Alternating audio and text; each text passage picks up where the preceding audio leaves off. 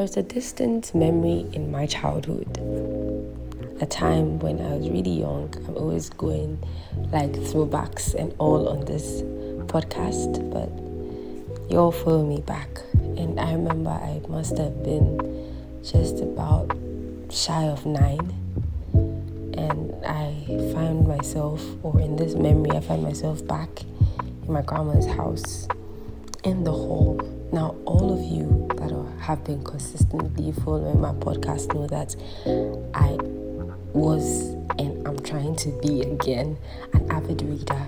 When I was younger, anything with words that was compelling enough, I was going to read.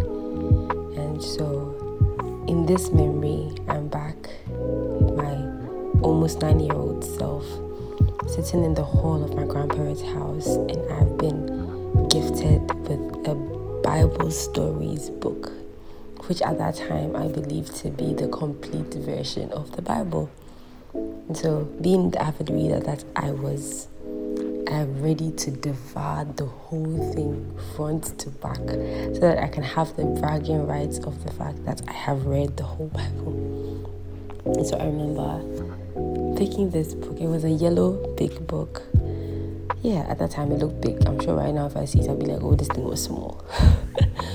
But it was a big book. I picked it up, I locked it. And now there were 2 chairs, one for my granddad and one for my grandma. And I went to sit in my grandma's chair, and I'm like, okay, I'm going to read this thing. And I remember putting this thing on my lap and then pausing in a moment and shifting in my chair. So it was like a chair that I could be comfortable in. I wasn't that big, but like it was a spacious chair because I was younger. And I remember shifting to one side of the chair, the left side of the chair, and thinking, okay, God, I'm about to read your word. Like, let's read it together. Like, let's go through this together.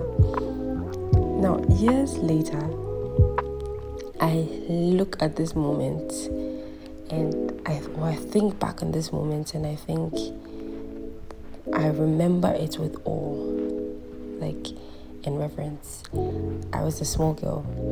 I had not yet known what was prayer, what was the personality of God, which is the Holy Ghost, and how He fellowships with us. But I had known that there is a presence of God with me, enough to sit beside me. So even though I was scooched, like I scooched to the side, I remember just like scooching to the side and being in the corner of the chair and like just reading and enjoying it so much. And I think back at this and I'm like, was that not a form of communication between me and God, even though I didn't know the technicalities of communication? Was that not prayer? Now, the question that I would like to throw to you guys: what is your earliest memory of what prayer is, or how did prayer happen with you? As you're thinking about this, I'd love to introduce you to today's episode on the Zoe Life Podcast, also known as the Life of the Kingdom, the Zoe Life Podcast. And I am your host, Tiffany Zoe. Now, back to the question: what has been your earliest memory of prayer? And how did you understand and view prayer? I remember that as I grew up, people started to give definition to prayer. I remember one time in church, all of you guys that are on this table, please raise your hands up if you were ever taught that to pray, you have to do it in acts: adoration, confession, thanksgiving. Or, some people twisted it and made a cat: confess, adore, and thank. Like, not to say that this is wrong or something of the sort, but it was a very interesting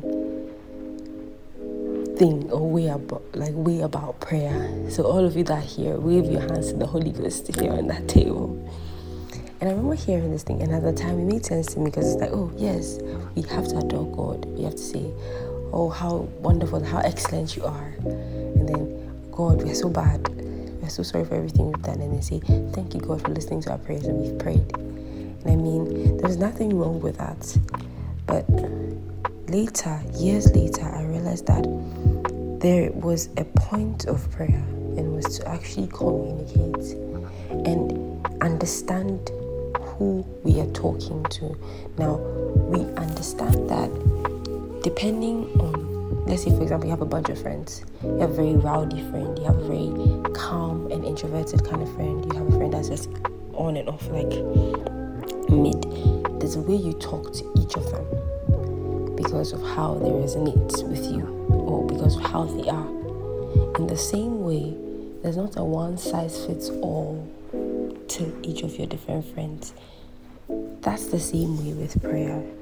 Prayer is communication. Prayer is being able to be aware of who is with you and stay in tune to that person or that personality. Now, when I was young, honestly, I didn't know anything about the Holy Ghost. I remember one time someone mentioned the Holy Spirit. I was like, and in my mind, I'm like, what's the point of the Holy Spirit? Like, honestly, like, he doesn't do anything. This sounds like blasphemy, but it's just the thought that was in my mind. I'm like, what does he do? Jesus has done it. Like, Jesus is popular, God the Father, but the Spirit, what's he doing? Because as at that time, I had not been taught. I was really young. But years later, I come up and I realized, okay, there was a personality of God that is being communicated to us through his Spirit. A personality. And so I'm like, okay, now I've gotten to understand this personality and the fact that he's right beside me. And in other episodes, for those of you that haven't yet listened, CC the companion, I was going into details about the Holy Ghost. We got to understand that he's here with us. And so now there becomes a person that you know you have beside you, that you have, not even have to, that you learn to talk to. You learn to talk to. That communication is what is called prayer. And so when I was young, I didn't even know that I was praying a serious kind of prayer, because to me, prayer was one right hand, left hand come together. I'm on my knees and my eyes are clenched tight, because if I open my eyes, I'll see Satan will distract me. And it's not to say that these were not wrong. These were true. They were just doing this to make sure that we concentrate on what is being said, or that the words that we're saying, we have a visual of it. But it gave the picture that was the only way to pray. So it begged the question. I remember going to high school and seeing verses like, pray without ceasing. 1 Thessalonians chapter 5 verse 17. Pray without ceasing. And I'm like, hey, how do I do that? Does that mean that every other moment I'm supposed to be saying, oh, thank you, Lord Jesus. I'm sorry for the bad things I've done, and you are amazing.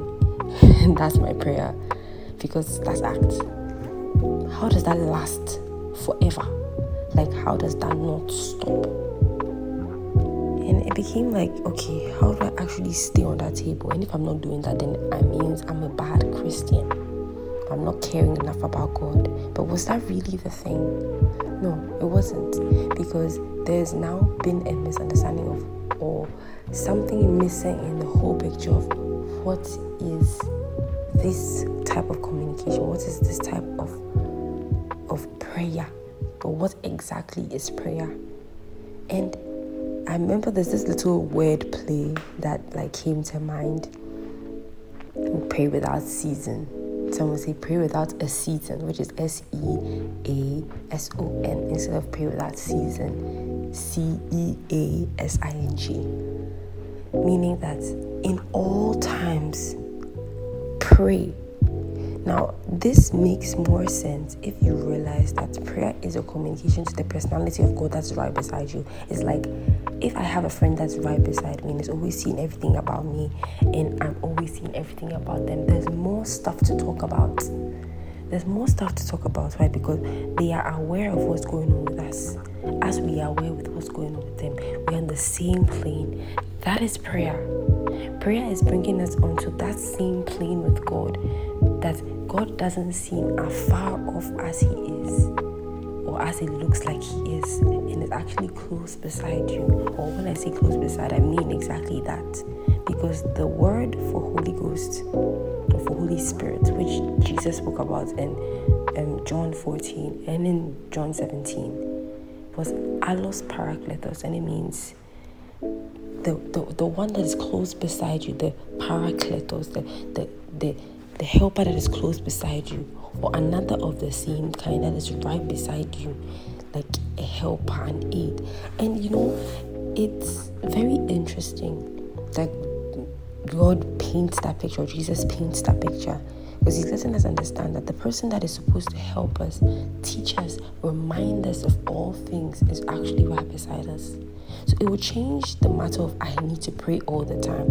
You realize that you can go throughout the course of your day, and because of the awareness of who is with you and how he becomes a personality to you, every other thought can become a prayer. It becomes a lifestyle. Okay, you're going about your day, you have work to do. At the back of your mind, there's the awareness of God. Even in the little things, even in your thought patterns, it becomes a prayer life. It becomes a life of communicating with God. So different from what we've known it as. And not to say that there are not different types of ways of praying, like speaking in tongues, or like there are no formats for prayer. They can be. But at the basis of each of these is the communication of essence between God and us. We pray in tongues or we speak in tongues because we want to stir up ourselves onto a particular plane, to hear certain things easily. But in the last or in the end of the matter, prayer is the communication that happens between us and God. So people of God, when we say pray without ceasing, this is what we mean. It means having to realize or beginning to realize that there's someone right beside you and staying in close contact with that person through an exchange of words. Communication does not happen communication is not one-sided. Communication is sent, received, and sent back. And that's how prayer should be. The person that we are speaking to, when I say the person, I'm trying to let us understand that God is a personality. This personality that we're speaking to is not hard of hearing. He's ready to communicate back to us. He's so ready to communicate back to us. So people of God, in a nutshell, this is prayer. This is what it means. It means standing in to realize who is with you and always being ready to hear what he has to say. Not just you presenting your wants to him. I really hope that you have been able to understand prayer from a whole different light. And I would love to bring today's episode to an end over here. We can make this interactive. You can share with me what your new understanding of prayer is. Thank you so much for listening to today's episode, and I pray that you stay blessed. Have a wonderful weekend, guys.